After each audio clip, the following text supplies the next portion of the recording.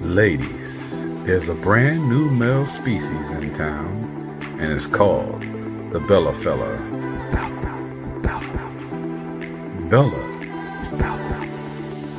Bella is essential.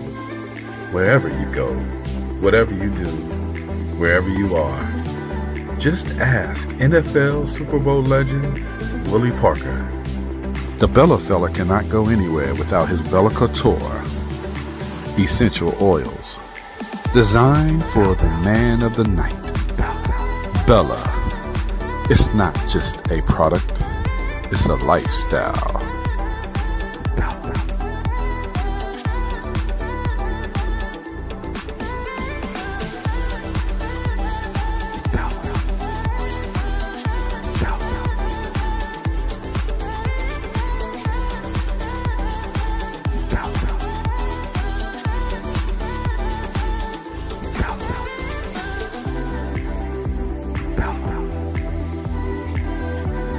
Bella Couture by Jenna Law.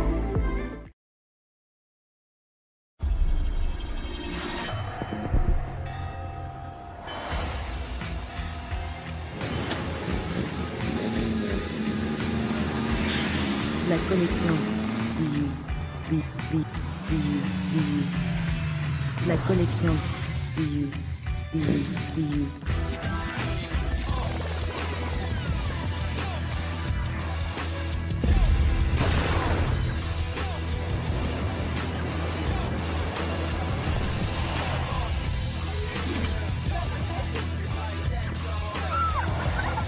In a world obsessed with the cult of celebrity, I challenge you not to aspire to anyone else's greatness, but instead strive to reveal and ignite the greatness within you. Are you serious? I totally think that's it. Hey. No! Hey! To me, sexy is a man that knows who he is and what he wants. He's comfortable. You look at him, you see him, he's just comfortable being himself. And you're like, Baby, be you. Be you, baby. Just be you. I like it. Introducing the BU collection, exclusively available at K&G Fashion Superstore.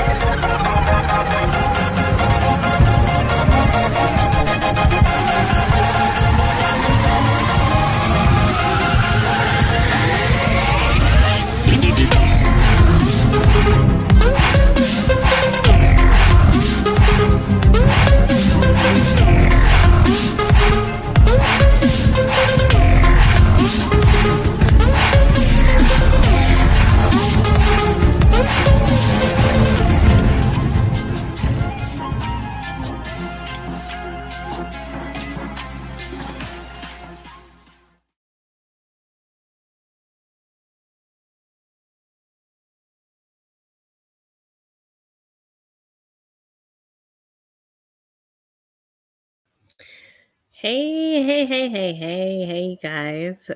Welcome to the Meta Mind Shift Show. I'm your host. My name is Technical. I am delighted to be with y'all today. It is Wednesday, and so we've moved. If you didn't know, we have moved to Wednesday nights at 6 p.m. Eastern Standard Time in the U.S., and we're going to give this a whirl and see how it works out. It's working better for my schedule. I know that. But man, it is Wednesday. And so, that's the week is halfway done. And we are right here heading into the last week of February.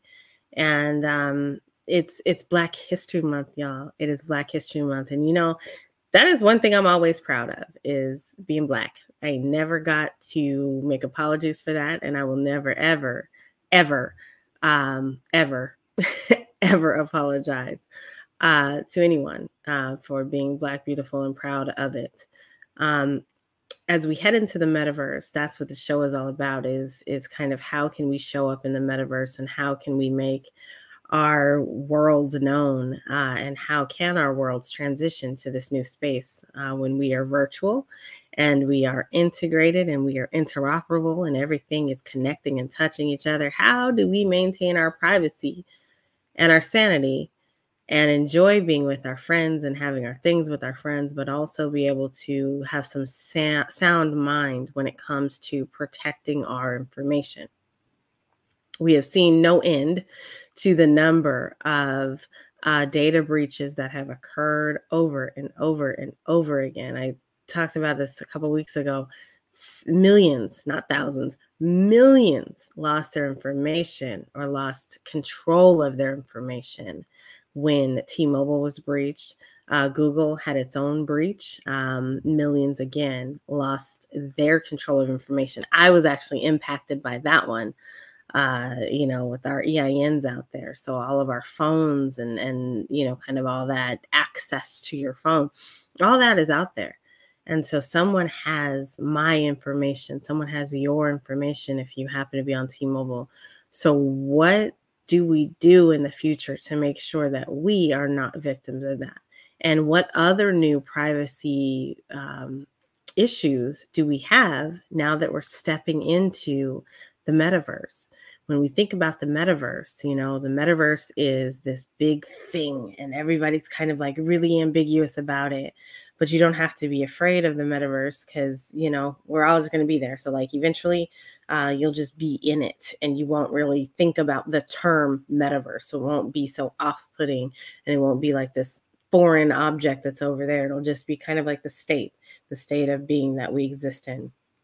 And so you'll have technology vibing all around you. Sometimes you'll jump into that technology. Like I could walk through this little image behind me.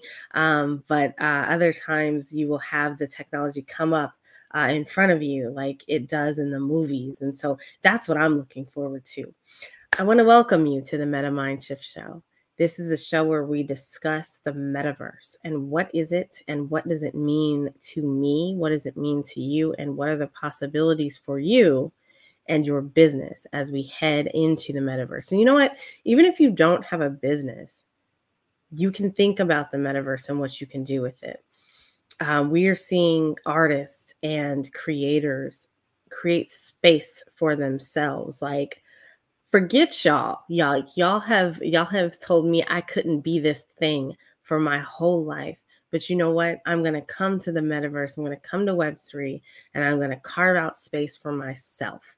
And that is what people are doing. And they are really excited about that. And it's happening, I've done that numerous times. Like with all the different things that I have touched since entering this space. Like it's all been a big kind of, and I'm just going to say this, so excuse me, it's been like a big FU to everything that I have had to endure in life on the other side. Like, so in traditional spaces, people tell you, you can't do this, you can't do that, you have to swim in one lane and don't ever change. That is not how I rock. I am not that person. And, for the most part, that's worked out for me. There are some times when it just don't work out. And sometimes you have to conform to standard to get some stuff done. But for those of you guys who don't know, I am an implementation consultant. And what that means is that, first of all, I used to create the policy. So I create the policy and the procedure for an enterprise organization as a process re-engineer and process manager. Sometimes I did that.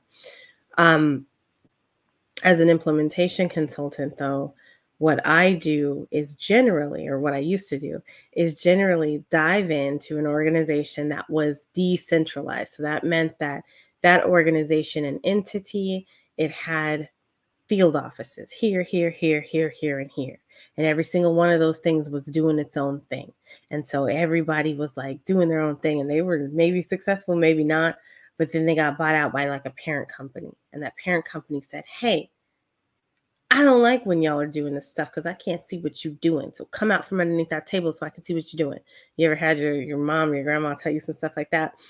That's what the corporate entities did. So the corporate entity said, okay, Nicole and your transformation team, go out and find out what all these little sites are doing and then come back and tell us so we can fix it.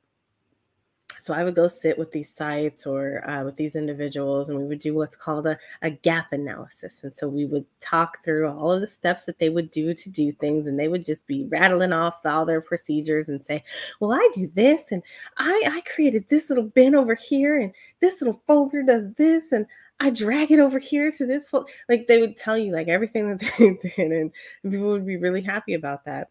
And then I would have to take those policies and procedures and I would remap them to the new organization or the purchasing or acquiring organization. And so that organization, we would analyze it. And so we would say, okay, well, this is a good process, so let's keep this. And then we would go through and modify some additional processes, and then we completely get rid of other stuff. And oftentimes what that meant was that y'all have ever heard of that term, you got to conform to the mold. Well, those sites then had to start using the either newly engineered process or the revamped process, right? And so they had to start using those things. And in doing that, people lost their jobs because I optimized the process and kind of worked people out of it, right? Like that was my job. And other times, you could just tell like that site that was so happy with all the processes that they had, they hate the new ones and they didn't really like it. And it wasn't working for them because it didn't have their flavor and essence. And like, they didn't know that, they had done this for 50 years because Bob Jones down the street is a loyal customer and he liked the way that it was done. And so he brought them thousands and millions and all that kind of stuff into the doorway. And so as these processes were changed over, people didn't like that idea of conforming to the new company model. Now, sometimes, they got HR benefits and they got all sorts of other stuff, so that worked out.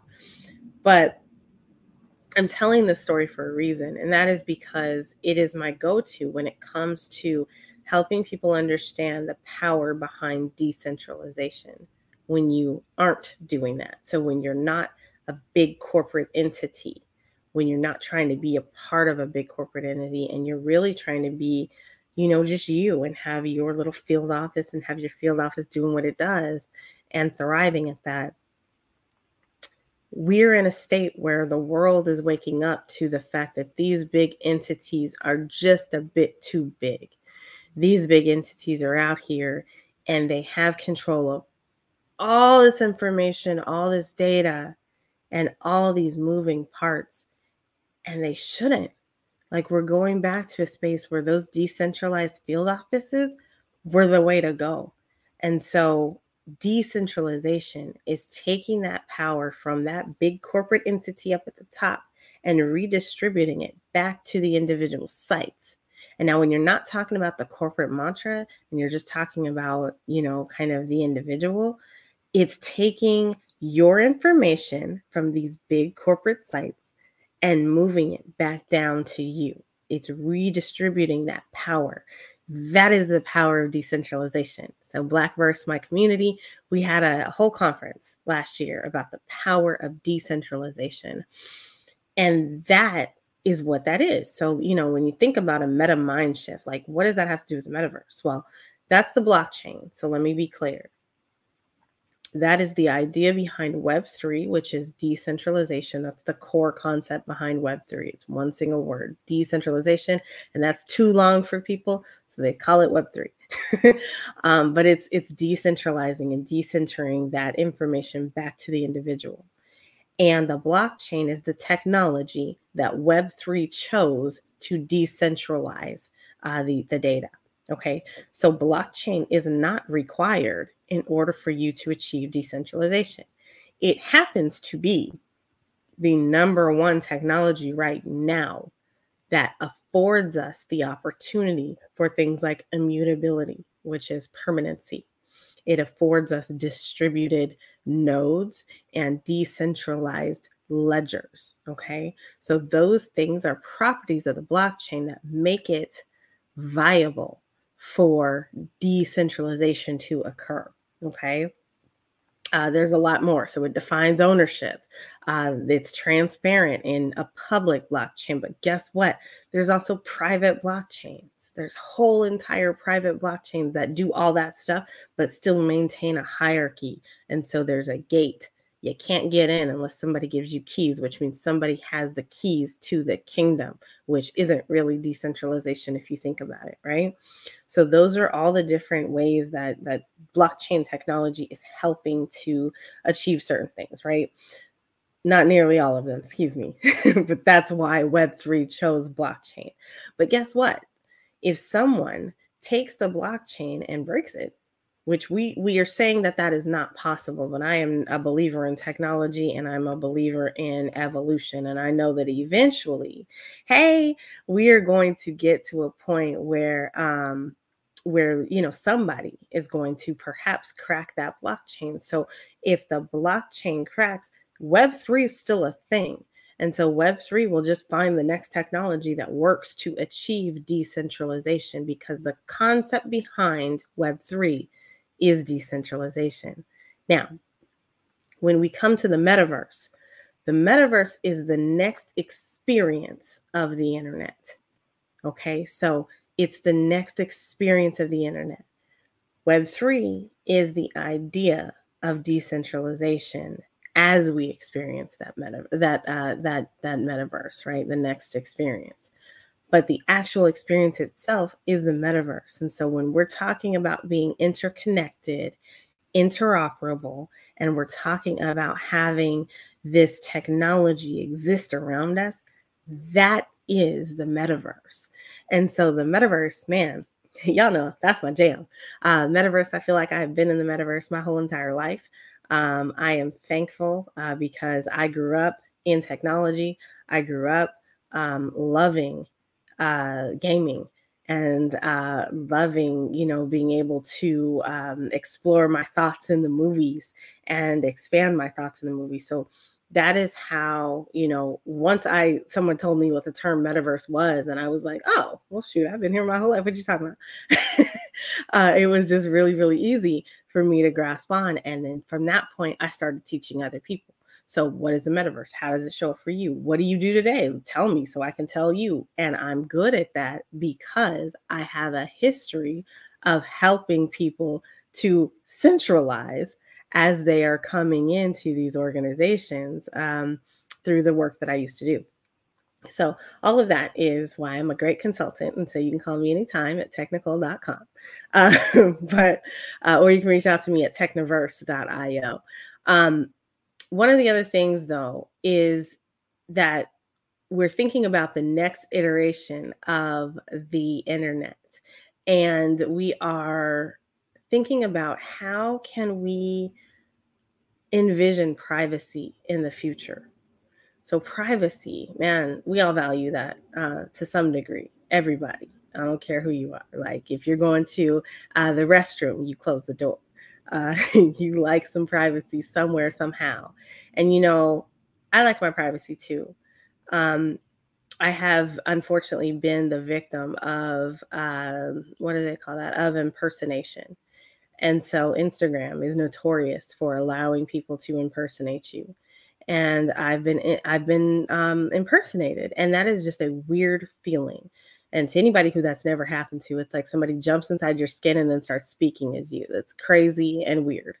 And so, you get all your friends and family telling you, hey, did you just call me? No. Well, somebody did. And they asked me for $50 million. And it's like, wasn't me. But you gave them some money because my Cash App is blah, blah, blah. Like, right?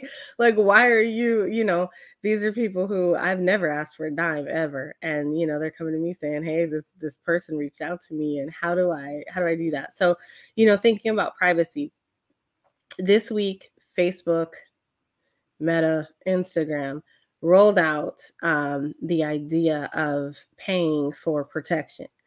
And I'm going to just throw this little visual out here. Let's envision Facebook as the bully that's saying that they're going to protect you from the other bully. When, really just your good common sense should have done that in the first place. That's not who they are. And so they have allowed these impersonation attempts to happen. And it's a hassle. Like, if you want to actually get it fixed, like, you have to reach out, you have to give them your ID, and then you're trusting Facebook, who has lost data before, Facebook, who has been just egregious and notorious with what they do with data. You're trusting them with your ID, and you're trusting that they destroy it when complete, right? And I just don't trust that at all. And so, it sucks, because that's the process you have to go through if you want to get your stuff fixed. And so they've come up with this new process, which is, if you just pay $14.99 a month, we will protect your identity for the low cost of $14.99 a month. And it's like, so I signed up and I gave you my username, and you know what my username is, and you know when I'm actually online, because your system tells you when I'm online. But like, this person isn't me, and they're using the exact same username or something very similar. And so you can see that they're not me. And instead of you just saying, hey, that's not you, that's not cool, let's fix this, you're going to say, oh, let me get $14.99 and I'll go ahead and I'll take care of that for you. It's like, what are we doing? Why are we so quick to be like, oh, that's a great idea, let me pay some money for that? You should just do it. By nature, you should just be doing that. And I think that it's kind of crazy that they don't, and that people are signing up for it. And I feel like, and I'm going to just say this, y'all can be mad at me all you want to, but this is that Apple mentality. Because Apple users like to pay for shit that they don't really need to pay for. And I think that that's crazy. But in the realm of quality, we just pay for it. Like, it'll make everything better, right?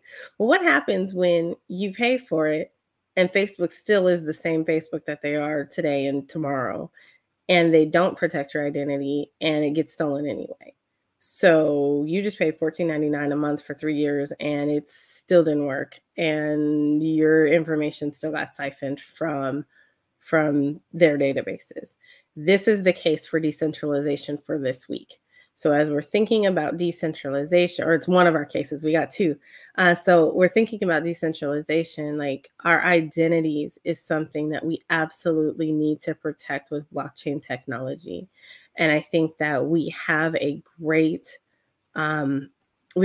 foundation for it as is. Like, the blockchain is designed to just allow people to transact. Like, I don't have to know you.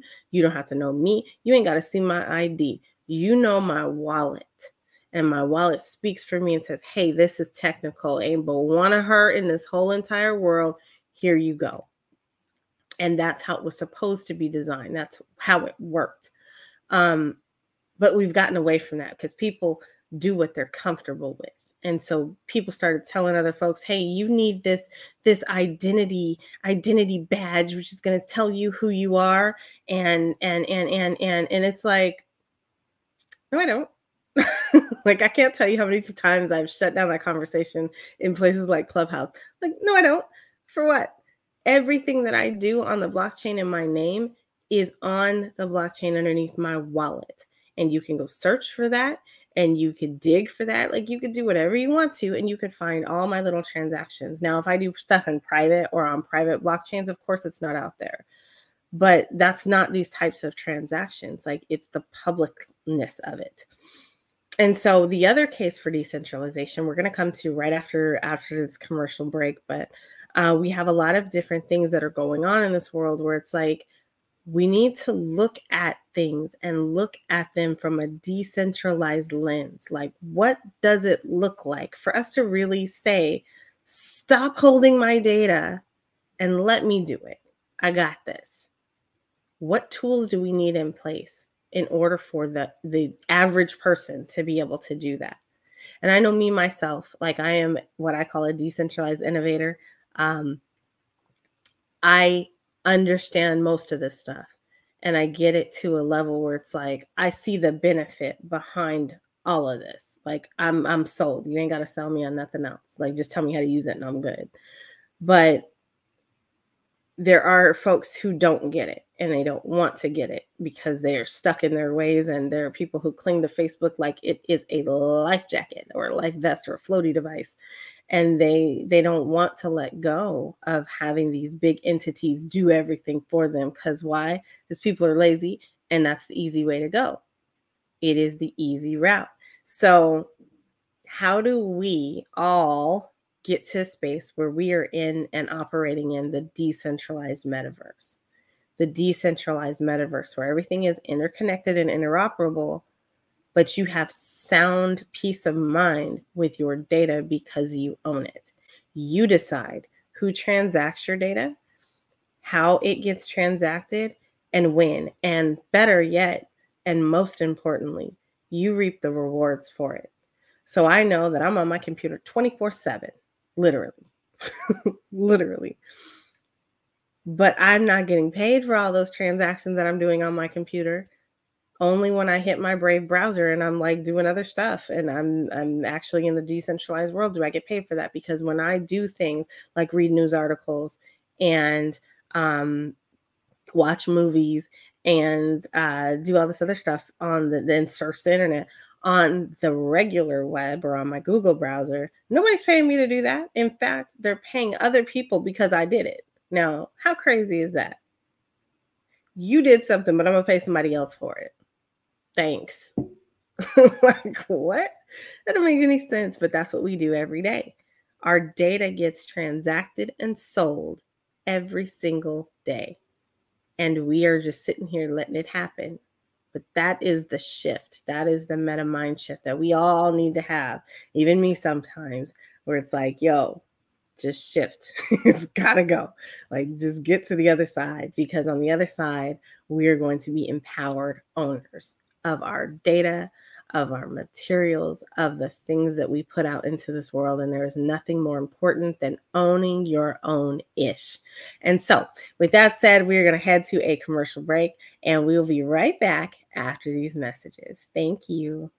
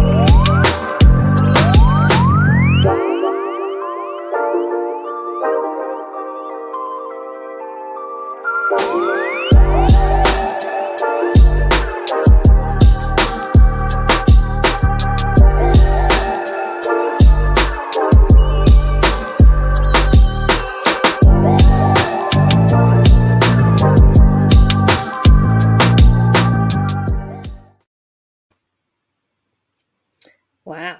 So, yeah, that's actually a really good example and a great lead-in. Thank you to Black Multiverse, which I am very proud of. That is one of my organizations. And so, yeah, what does it look like to be decentralized? What does it look like when we show up in the metaverse, and how can we show up in the metaverse? What does that take? And how do we stay private? Privacy is the name of the game today. And so when we're thinking about privacy, there's a new article out this week, and I'm going to read a portion of it. Then there's a new paper that was issued from the University of California, Berkeley, that revealed that privacy may be impossible in the metaverse unless innovative safeguards are created to protect users. So anybody who's listening to this, if you are listening to this and you are an innovator, hey, uh, and then also, there is a need to create. And so, as we're heading into the metaverse and the world is kind of shifting towards that, the blockchain, AI, virtual reality, augmented reality, all those things are going to be very necessary as we head into the future of the world, right? So, the future of what that looks like, the experience of the world. When we are thinking about that, it is essential that we have tooling, right? So we always talk about tooling for development and technology, but tools are going to be very, very essential. And so listen up, because if you create something, or if you're a creator, now is the time to really come in and create a tool that can fix some of these problems that we're seeing as we scale into the metaverse. It's like the world's biggest scale is going to be shifting into the metaverse. So what happened is they conducted a study at the Center for Responsible Decentralized Intelligence. And oh my God, I have to go visit that. And they involve the largest data set of user interactions in virtual reality that has ever been analyzed for privacy risks, right? So they took that study, which was recently released, they took that and they found some really, really important information. So I'm taking time out of the show to really just dive into this because it is extremely important, okay? So this article came out a couple days ago. When did this come out? It's not new. So yeah, it came out a couple days ago. And so we have talked about the metaverse and like what it looks like, and the importance of having a headset and knowing that you're being tracked, and what the future problem is with tracking, right? So I've talked about having that headset on and the data that's being collected. Like they're seeing how your eyes react to things. They're seeing, and eventually they're going to be sensing how your pulse quickens when you rise high, or when you see a certain color or something that is attractive to you, that difference and change. But this is the reality of that. Like this is the other side of that. Like after all that data has been collected, here's what we got. So some researchers even worry about emerging technologies like EEG sensors that can detect unique brain activity through your scalp, right? So data streams pose serious privacy risks in the metaverse. So turning them off might not even provide you with anonymity. That's because even the most basic data stream needed to interact in a virtual world, just simply moving, may be all that's required to uniquely identify you within a large population. Oh my God. When I read this, like my mind was blown.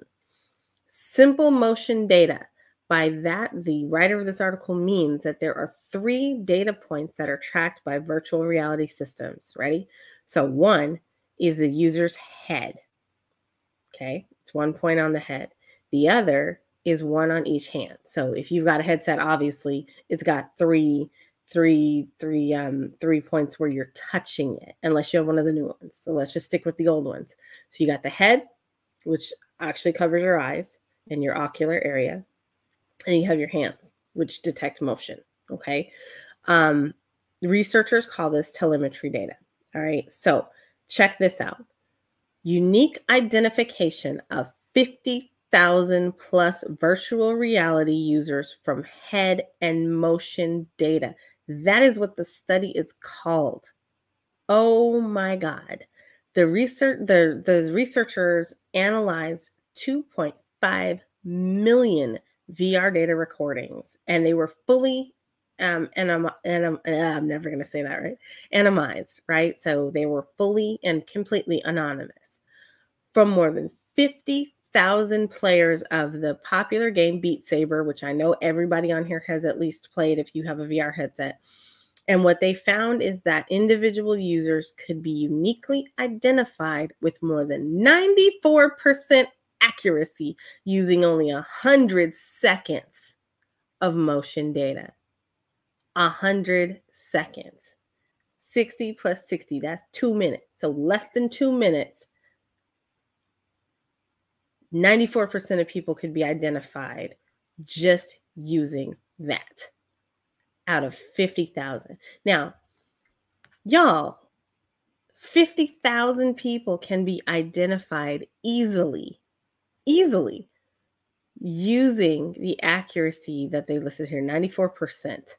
Even more surprising of that was that half of all users could be uniquely identified, check this out, with 2 seconds of motion data. That means you flipped once or you turned twice. Like, that's not even, like, I took longer than that to just turn my head. 2 seconds. This level of accuracy required innovative AI, artificial intelligence techniques, but still, the data was used extremely sparse. Just the 3 points for each user tracked over time. That is absolutely insane. Now, y'all tell me, I'm telling you, I have been saying this for a very long time that we need to be very worried about what's happening inside of that VR headset, especially as we're moving into haptics.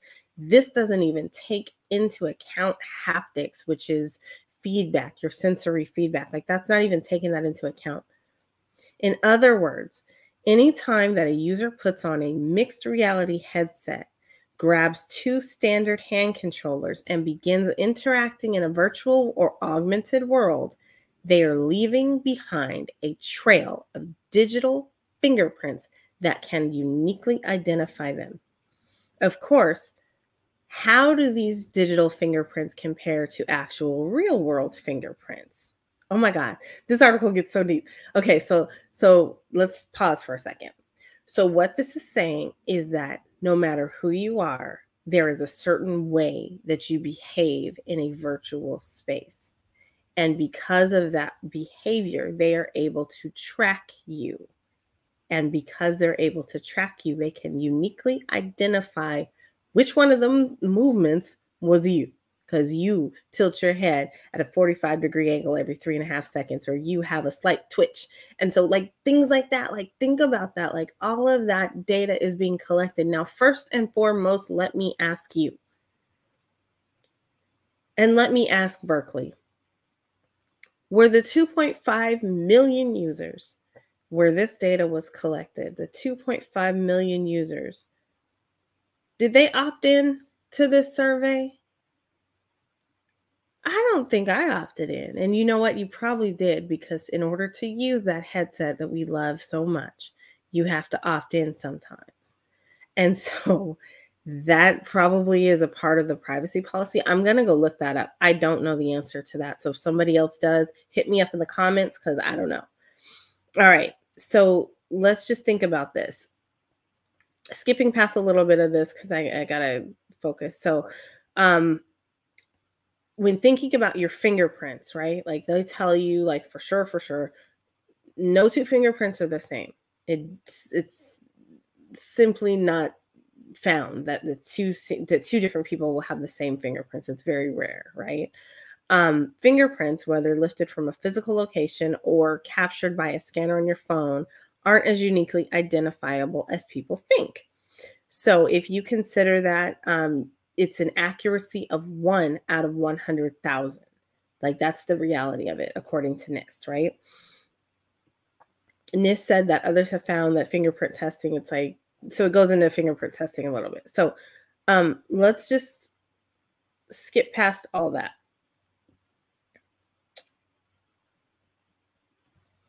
Berkeley's study suggests that when a user swings a virtual saber at, which is your hand basically, at an object flying towards them, the motion data that they left behind might be more uniquely identifiable than their real world fingerprint. Wow. What? I'm like in shock behind this whole article. It's crazy. It's a serious privacy risk. In addition, this same motion data can be used to accurately infer a number of specific personal characteristics about the users, including their height, their handedness, right? And the gender. So, like, what are you right-handed or left-handed is what that means. And then when you combine that with other data, such as commonly tracked in virtual and augmented environments, this motion-based fingerprinting method is likely to yield even more accurate results. So I think that that is absolutely insane. These are what are known as your digital, I'm going to call them virtual fingerprints instead of your digital fingerprint, because we have your digital footprint, but now we've got a digital fingerprint. Moving around in a virtual world while streaming basic motion data would be like browsing the internet while sharing your fingerprints on every single website you visit. However, unlike web browsing, which does not require anyone to share their fingerprints, the streaming of motion data is a fundamental part of how the metaverse currently works. My God, you guys, this is insane. To give you a sense of how insidious motion-based fingerprinting could be, consider the metaverse of the near future, a time when users routinely go shopping in virtual and augmented worlds. Whether browsing products in a virtual store or visualizing how new furniture might look in their apartment, they might be using mixed reality eyewear. Users are likely to perform common physical motions such as grabbing virtual objects off of virtual shelves or taking a few steps back to get a good look at a virtual piece of furniture. How many of us have done? I know I've done that. Like anytime Artsy builds something, like I go in and I look around and I'm like, oh shoot, look at this, it's hot, and so we do that for sure. Any world I'm in, the first thing I do, if I'm able to, is I fly upwards. And I'm able to zoom all the way out and take like a global view of the world. That's just the thing that I like to do. They also probably know about me, even though I share that quite a bit. They also, know about me, how I react to certain colors in spaces. That is scary, because when we think about this stuff, like on its own, some of that is very, very innocent, right? Like it's not an issue at all. But when you think about that and then couple it with advertising, and you couple that with all the problems we've had with advertising and politics over the last several years, this is a huge problem, because our privacy is something that we can't reclaim. Our identity is something we cannot reclaim. So once the doors are open to that kind of information, or that kind of information is stolen from Facebook, who's keeping it in regular databases, we're done. Like you can't go back and say, oh no, I moved different now. Like, okay, well, you still have that twitch. It's natural. You didn't really know it was there in the first place, but you have like a little tick. And so like every couple of minutes, like your headset goes up and down and like you don't even know it, but it's happening. There's some stuff that like you are being forced into. If you're wearing these headsets, you're not forced. First of all, let me fix that sentence. You are putting yourself in a position where your information is available. So listen up, innovators. I told you guys to listen when I first started this. And so I am going to again ask you to listen to me now. We need people out here to build for the metaverse. And so our communities especially need people to build for the metaverse, because things like this are egregious and can get out of control if in the wrong hands. We need safeguards for the metaverse. So please, decentralized innovators that are out there, all of y'all, I need you guys to get out here and get busy. Dive into the blockchain, learn what that's all about, and then come to a space where you understand how you can use your talents and gifts to tap in and start building, creating, and innovating. Because that is the coolest thing that you can possibly do, is to help someone else understand or help someone else to flourish. And so those are the things that we need to be doing as community. So this article goes on and on and on and on and on and provides a ton of other things, but I am going to say that this article is available on VentureBeat at venturebeat.com. The article is called "New Research Suggests That Privacy in the Metaverse Might Be Impossible." And so we like to break that word impossible down into I'm possible. And that is the key. You are the key to making sure that those kinds of things are not realities. We have got to fix the privacy plug and plug it so that our data is retained in a safe way. And the way to do that is to put it on a blockchain. All right, or some other technology that's equally wonderful or better. All right, y'all. So we are here at the end of what we're going into, but I have a couple more things I want to share with you. And so first of all, go check out Metaverse Winter. All right, so Metaverse Winter. We've had Crypto Winter. Now it is Metaverse Winter, and so they're calling it Metaverse Winter. It is the recession of the Metaverse. I don't buy that at all. I think people are just out here building, and they just kind of decided to get quiet. You know what happens when we get quiet. We all know what happens when you get quiet. Don't mess with me. That's what happens. All right. Next up, NASA is actually entering the metaverse. So that's so funny, just because like my brain just processed that visual. NASA entering the metaverse.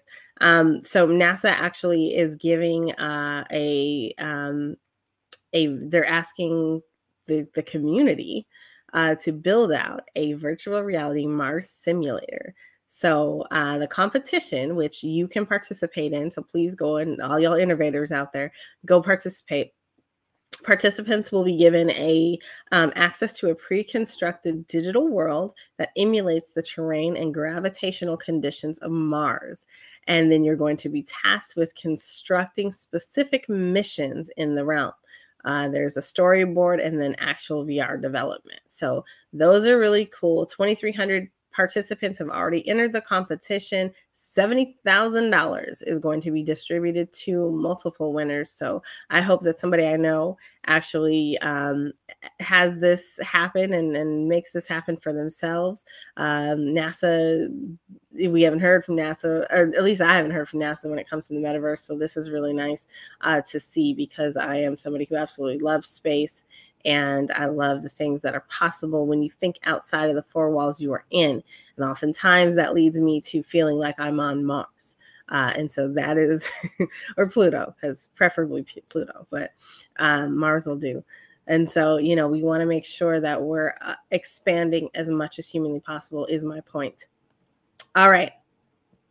The last article that I have is, I wanted to talk to y'all because y'all know I'm a movie buff.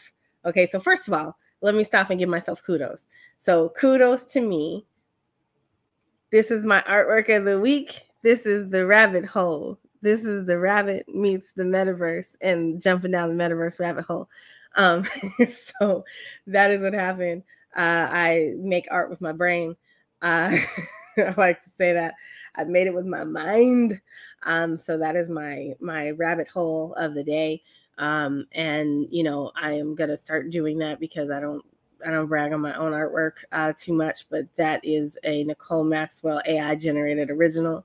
I started doing those last year for the 30 Days of Metaverse. We're going to continue that this year. But, you know, as I am thinking about certain things, I wanted to say a couple things. So the 24th of this week is the Metaverse Creators Hackathon. So if you are interested in becoming a Metaverse creator, there is a week of training followed by a week of building. And so you can go to metaversecreators.dev, and I'll actually put that into the chat. It is Metaverse Creators .dev, and then so that is something that everybody can go do now. You're going to check out metaversecreators.dev, and then that's a hackathon. Like I said, it's starting on the 24th. And so you need to register. Make sure you're registered in advance. You can have teams of 4. And then you can also have, you can go as an individual, or I'm not sure if they pair up individuals with teams, like most other hackathons do. It didn't appear to be that way when I signed up. What else? We talked about privacy. We talked about decentralization and Mars. And then, time flies differently when we're in the metaverse. When we're thinking about the metaverse, every single week, I swear it moves like there's a saying. I'm not going to say what that saying is, but that time flies. And so when you're in the metaverse or you're in Web3, you're doing all this stuff. You're doing, and you get to doing so much. It's like, oh my God, your brain is going at like 50 miles per hour, right? It's important for all of us that we stop and just pause. Like there's a saying in Web3, and that is FOMO, fear of missing out, right? So you have this fear of missing out. Take some time to figure things out. Really understand how you can tap in, really understand what feels good to you and what kinds of ways that you feel like tapping in. Find those things and dive in those rabbit holes.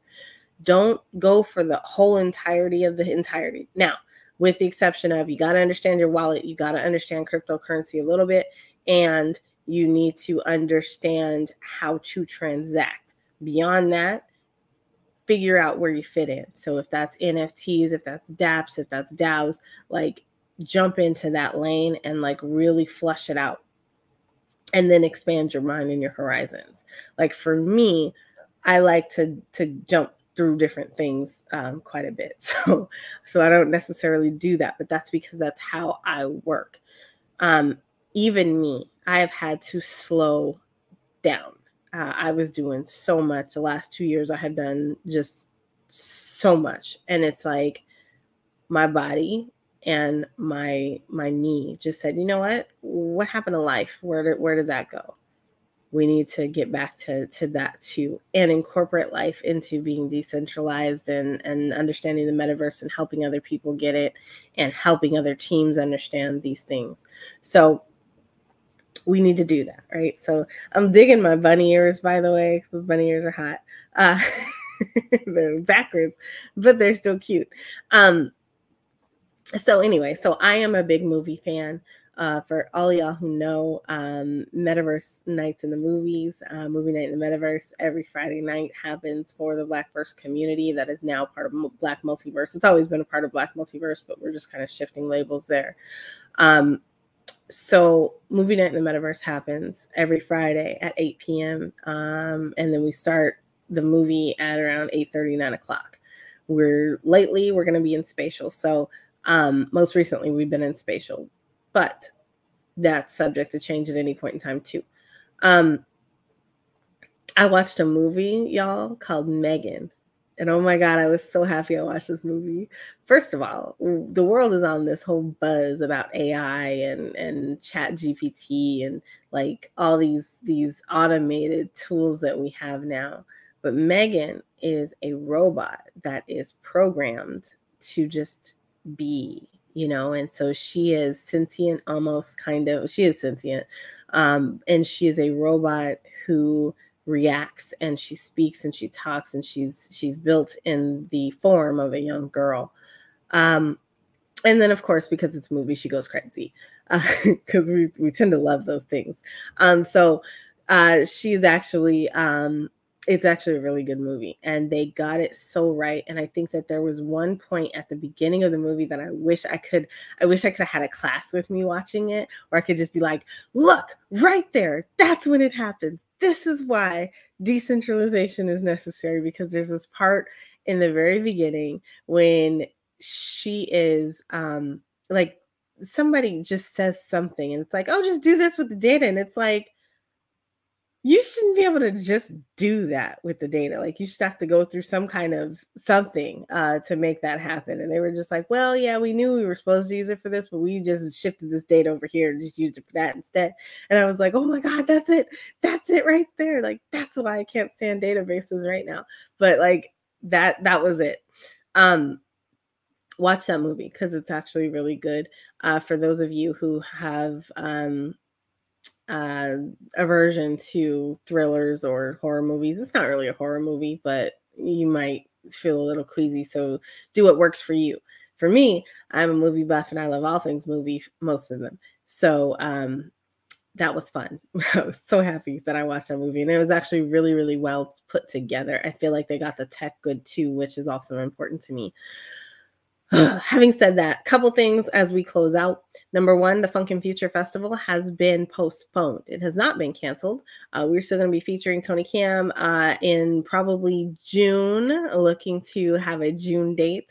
But we ran into some issues with the facility there, so we opted to keep folks safe and to make sure that our teams were safe and things like that. So we went ahead and postponed the venture out there. Any ticket holders that are watching, you guys definitely have received emails. If you did not, please look for emails from info@maxdistro.live, and we will make sure that you are taken care of. All of our ticket holders did get upgraded to the the future tier package, which was $199, and the $39.99 that tickets originally were. So all ticket holders have been upgraded. All sponsors and vendors have been taken care of as well. We also, guys, it is coming. March is here. So I am hosting a spring break adventure in the Metaverse. If you don't know what the Metaverse is, if you are interested in finding out, if you want to dip your feet and your toes into the Metaverse and see what that looks like for you, join my spring break Metaverse, because you're going to get all of that and more. You get 6 days of me, 3 hours a day. And we're going to just take it slow. You're going to be able to ask questions and get things working. And that's like the ultimate meta mind shift. So tap in with me for your spring break Metaverse adventure.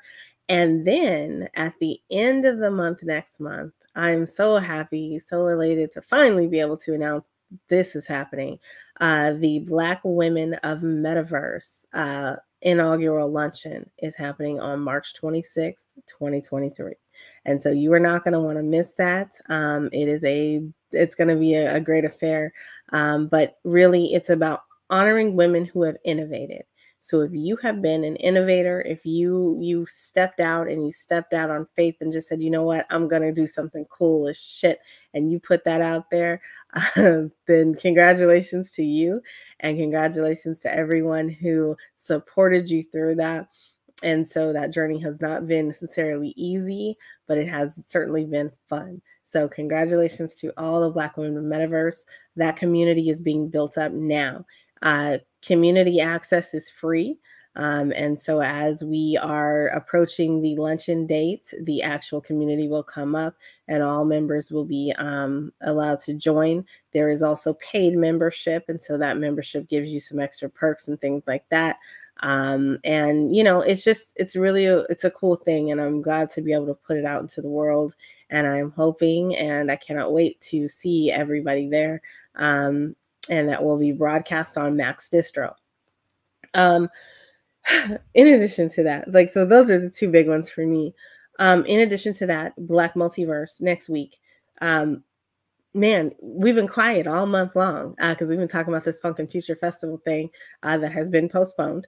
But we have been quiet. And so let me just say this quickly. So Black Multiverse will be doing the Skill Up program for the 3 days of the week next week. So Sunday, Monday, and Tuesday, I think. So anyway, the last week of the month, we will do the Black Multiverse Skill Up program, which is where we provide people skills for utilizing Google products. And so we'll do some new sessions for that. You'll be able to register for all the things that I've just talked about at techniverse.io. TECHNI verse.io. And so that is Technoverse. There's no K in there, none of that. It is Technoverse.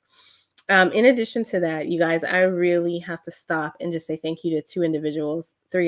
So first of all, thank you to Mark Lee, who is my buddy in Max Distro. And then also I want to say thank you to George Grant for the support that you provided early this year. And then I also want to say thank you to Burt Rell. Crypto Solicitations, Burt Rell, the EE Testing Center, all of that. Sir, you have come through like nobody's business. And I thank you because, I can't even say why, but you know why. And so thank you. To my board members, thank you guys for being around and for being on tap. We're going to head out of here with a little bit of sponsorship from our artsy. And also just thank you to everybody who's watching. Please take a minute to like and subscribe if you have not. Take your data seriously because that is someone's access to your digital identity. And you don't need to have someone accessing that unless you want them to be. So this episode has been dedicated to privacy. This is Nicole and my voice is resting. Thank you.